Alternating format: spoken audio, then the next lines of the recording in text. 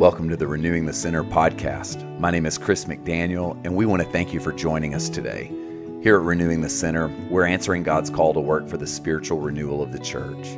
For more information, visit renewingthecenter.org. We're glad to have you with us today. Now, let's make some space for God's renewing work. Today on the podcast, we are going to sit with a prayer of Jesus.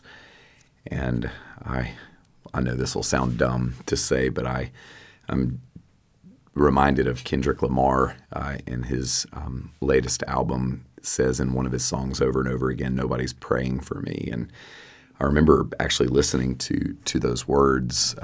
His album was deeply impactful actually to me, and really feeling a sense of grief at the thought that he was saying what many of us feel, which is, I'm alone, nobody cares. And so today I just want to say this to you, that if you belong to the Lord, if you're a Christian, even a struggling one, Jesus is praying for you. The Holy Spirit is praying for you. And so none of us actually are on our own, even if we feel like we're on our own. So I'm going to read a prayer of Jesus from John 17. This is from today's daily lectionary reading. So if you're following along in your Anglican devotional plan with the 2019 prayer book, which is my Bible reading plan, then you'll have seen this text, as you do most of them when we do our podcast episodes. I'll read, we'll pray, then we'll just say a few things about the heart of Jesus for us. "I have made your name known to those whom you gave me from the world. They were yours, and you gave them to me, and they have kept your word. Now they know that everything you have given me is from you. For the words that you gave to me, I have given to them, and they have received them, and know in truth that I came from you, and they have believed that you sent me. I am asking on their behalf. I am not asking on behalf of the world, but on behalf of those whom you gave me, because they are yours. All mine are yours, and yours are mine, and I have been glorified in them. And now I am no longer in the world, but they are in the world. And I'm coming to you. Holy Father, protect them in your name that you've given me, so that they may be one as we are one. While I was with them, I protected them in your name that you've given me. I guarded them, and not one of them was lost except the one destined to be lost, so that the scripture might be fulfilled. But now I am coming to you, and I speak these things in the world, so that they may have my joy made complete in themselves.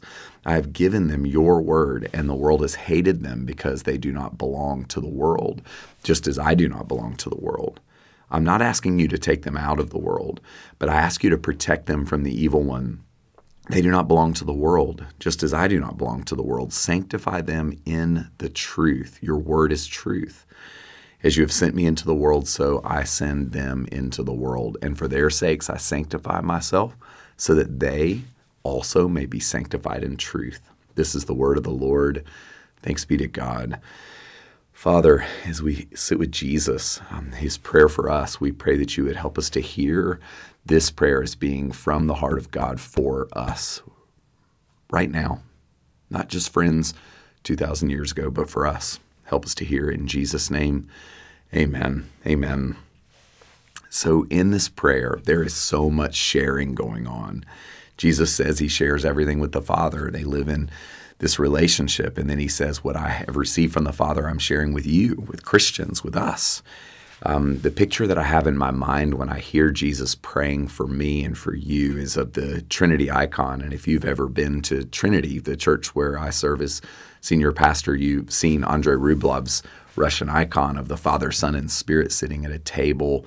And there's this open place at the table when you look at the icon, stand before it, that's seemingly just saying you're invited to the table.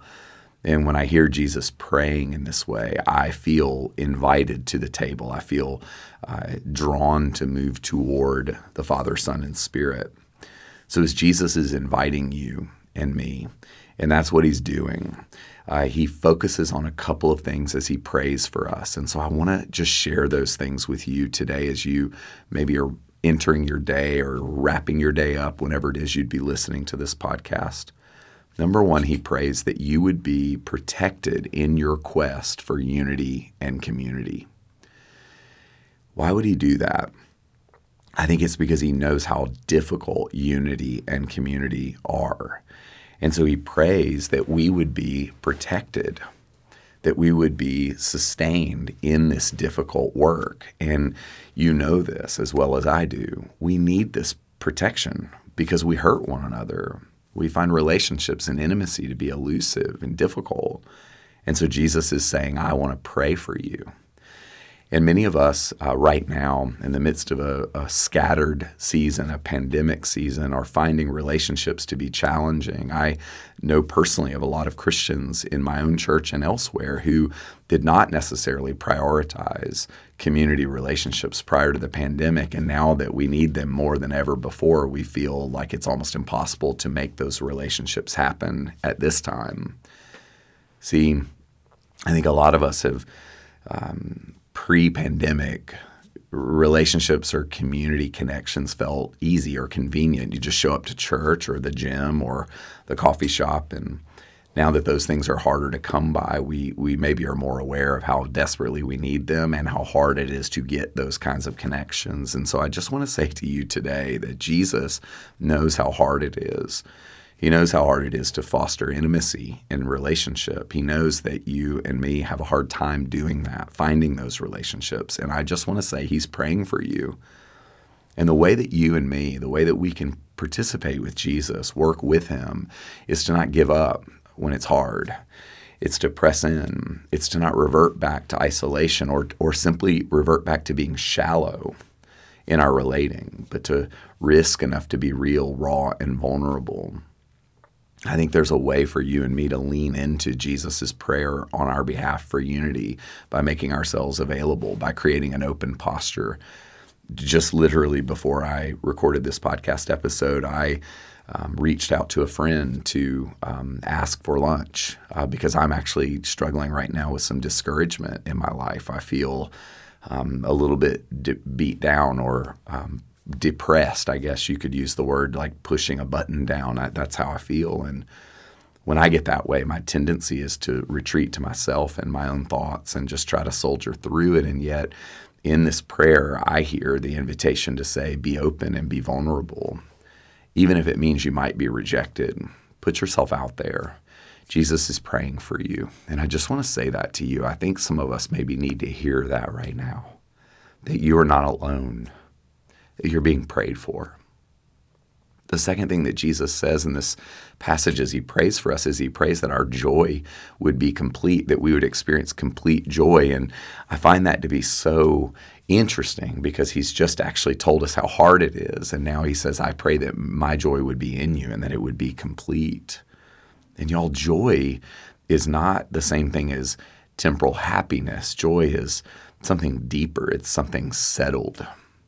And yet a lot of us, we settle for pursuing happiness.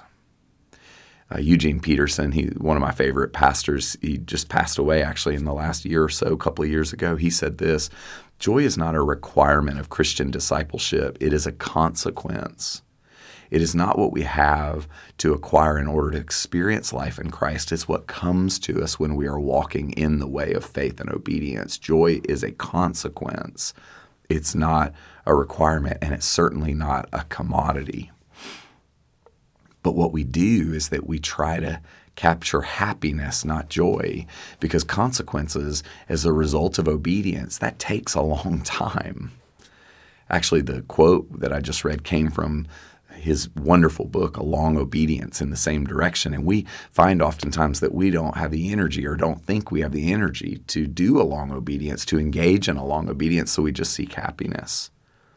And this is what Peterson says about happiness. He says, we pay someone to make jokes, tell stories, perform dramatic actions, sing songs. We buy the vitality of another's imagination to divert and enliven our own poor lives.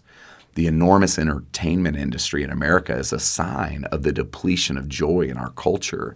Society is a bored, gluttonous king employing a court jester to divert it after an overindulgent meal.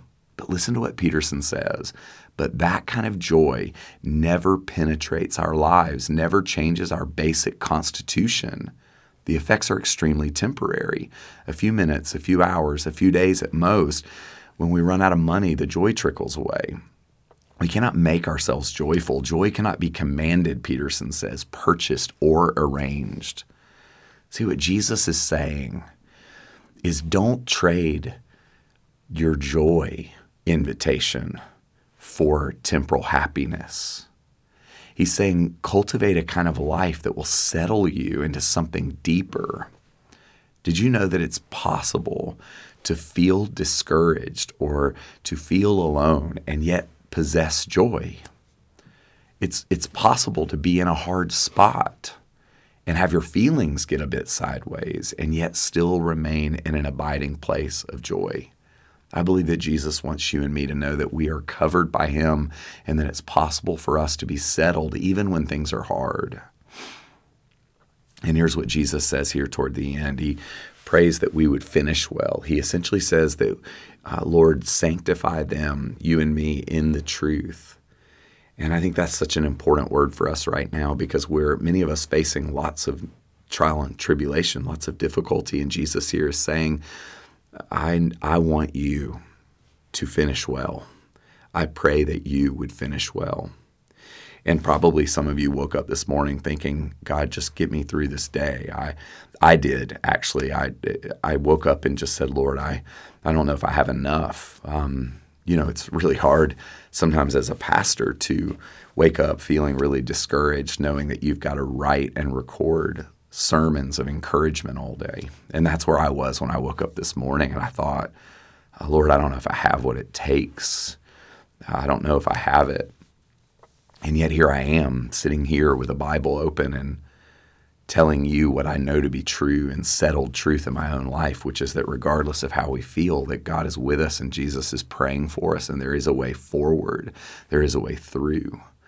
And so I just want to say to you today that if all you can muster is, Lord, give me enough to be present today, that the Lord Jesus is also praying for you, that you would not only finish today well, but that you would finish well as you walk the walk and run the race that is your life. This bend in the road is not the end of your story.